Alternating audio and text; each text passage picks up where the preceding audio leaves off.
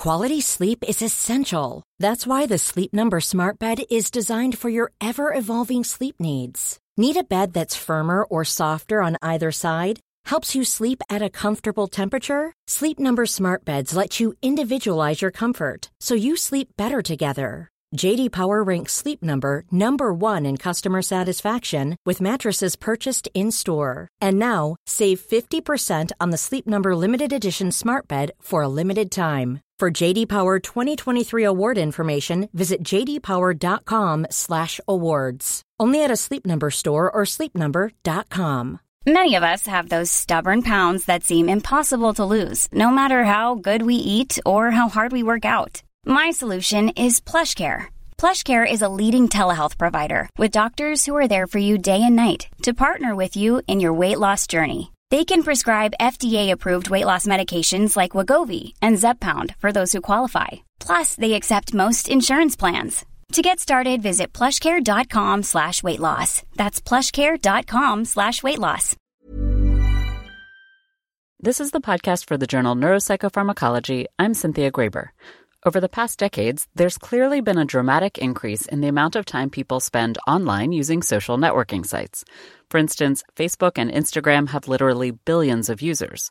At the same time, there's been a rise in mental health issues for young people from teens through their mid-20s. The rise in these issues has been seen particularly for millennials and the I generation, both of which grew up with increased access to and use of social networking sites. As a result, some have drawn the conclusion that perhaps the two are linked, and the rise in mental health issues is linked causally to the increase in time spent online, and so treatment should involve reducing social networking use. But some research has pointed to ways in which social networking use might be a positive force in mental health. So what does the research show overall, and how should these questions be addressed going forward? Dr. Chiara Timpano, Associate Professor at the University of Miami Department of Psychology, and Dr. Courtney Beard, Co-Director of the Clinical Research Program in Behavioral Health at McLean Hospital and Associate Professor of Psychiatry at Harvard Medical School, reviewed the literature. They wrote a perspective paper in the journal Neuropsychopharmacology titled Social Networking and Mental Health, Looking Beyond Frequency of Use and Towards Mechanisms of Action. Dr. Timpano, when you looked at the literature, what were some of your overarching takeaways? So the first is that there's no clear consensus in how researchers are defining social media use. I think the vast majority of individuals are still just kind of honing in, and the key operationalization that they're using is frequency of use. But there's tremendous variability across studies. Some people look at motivations for use. Some people, look at the kind of type of use. Some people use a one-item self-report measure to ascertain this. Other people are using these kind of more extensive surveys to try to track things. So there's just tremendous variability in that part. The other piece is that there's a lack of experimental studies. And then the final problem is that there's a lack of longitudinal research, particularly longitudinal research that focuses on different cohorts of participants. So the punchline of all of that is that there's a challenge in, making sure that we're all talking about the same thing.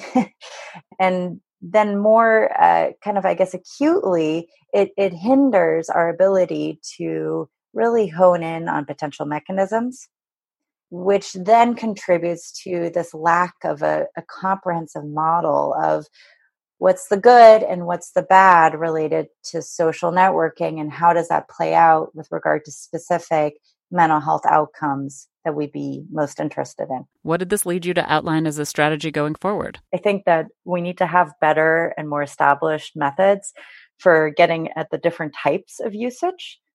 So as an example, right, people talk about being like Facebook stalkers, right? They're just like in the background, and they're looking at all of these different posts, but they're not engaging. They're not actually connecting with any other users. That is something that we would refer to as passive use. But there's many other different types of use, right? There's the people who just jump in all the time. There's the type of use where you're not being fully genuine with your experience. And so there's many different ways that individuals are engaging with these social networking sites. The usage patterns, I think, will also be very interesting about how people are engaging across time.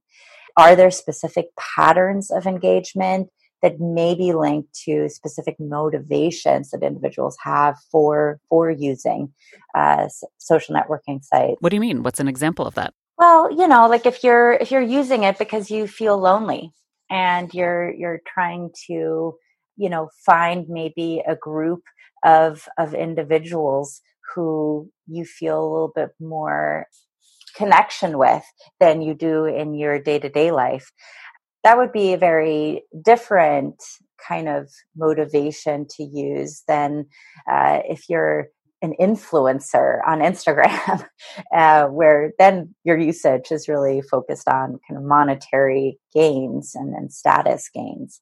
That's just two examples. There's many, many others that we could consider. And so I think more research to try to tease that apart, which are the motivations that are perhaps most strongly linked to mental health outcomes, which ones maybe are more protective.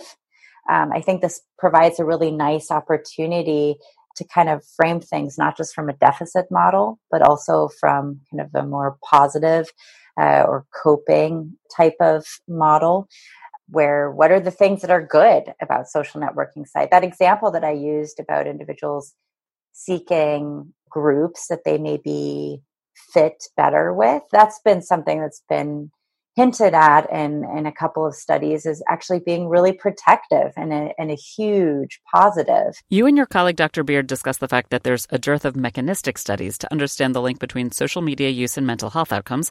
What would a mechanistic study look like? Well, so, we could randomize individuals into some form of kind of experimental condition. So there are definitely a number of studies that are starting to think along this.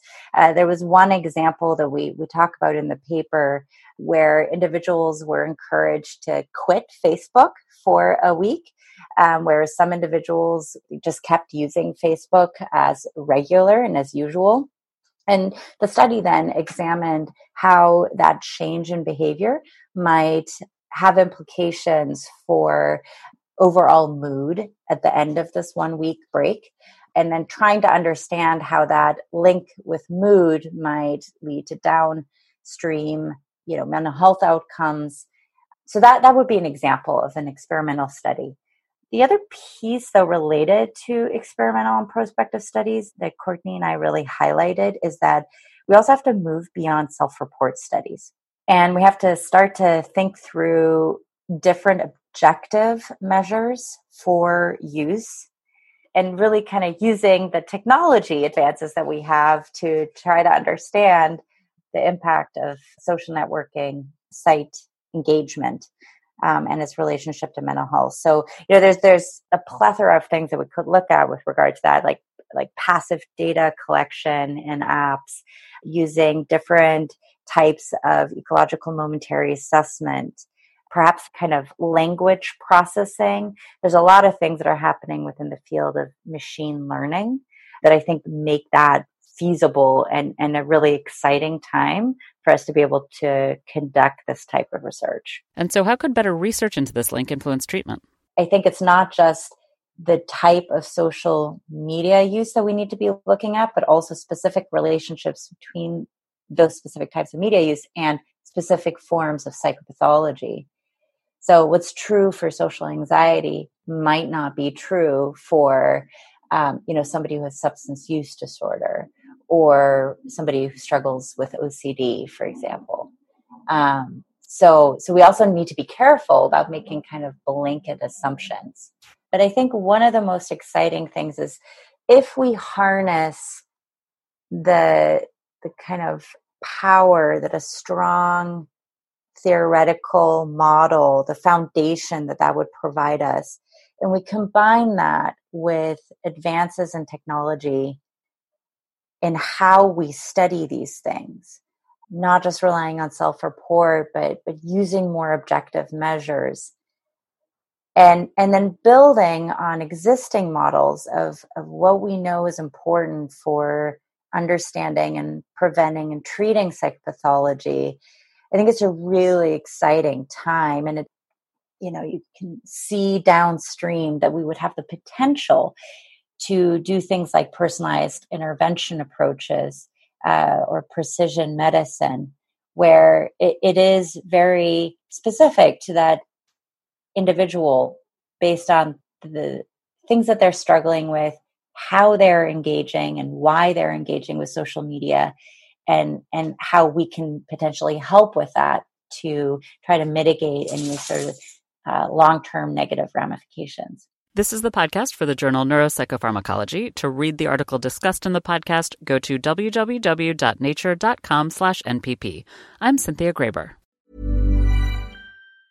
Ever catch yourself eating the same flavorless dinner 3 days in a row? Dreaming of something better? Well, HelloFresh is your guilt-free dream come true, baby. It's me, Keke Palmer. Let's wake up those taste buds with hot, juicy pecan-crusted chicken or garlic butter shrimp scampi. Hello Fresh. Stop dreaming of all the delicious possibilities and dig in at HelloFresh.com. Let's get this dinner party started. Planning for your next trip? Elevate your travel style with Quince. Quince has all the jet-setting essentials you'll want for your next getaway, like European linen, premium luggage options, buttery soft Italian leather bags, and so much more. And is all priced at 50 to 80% less than similar brands. Plus, Quince only works with factories that use safe and ethical manufacturing practices. Pack your bags with high-quality essentials you'll be wearing for vacations to come with Quince. Go to quince.com/pack for free shipping and 365-day returns.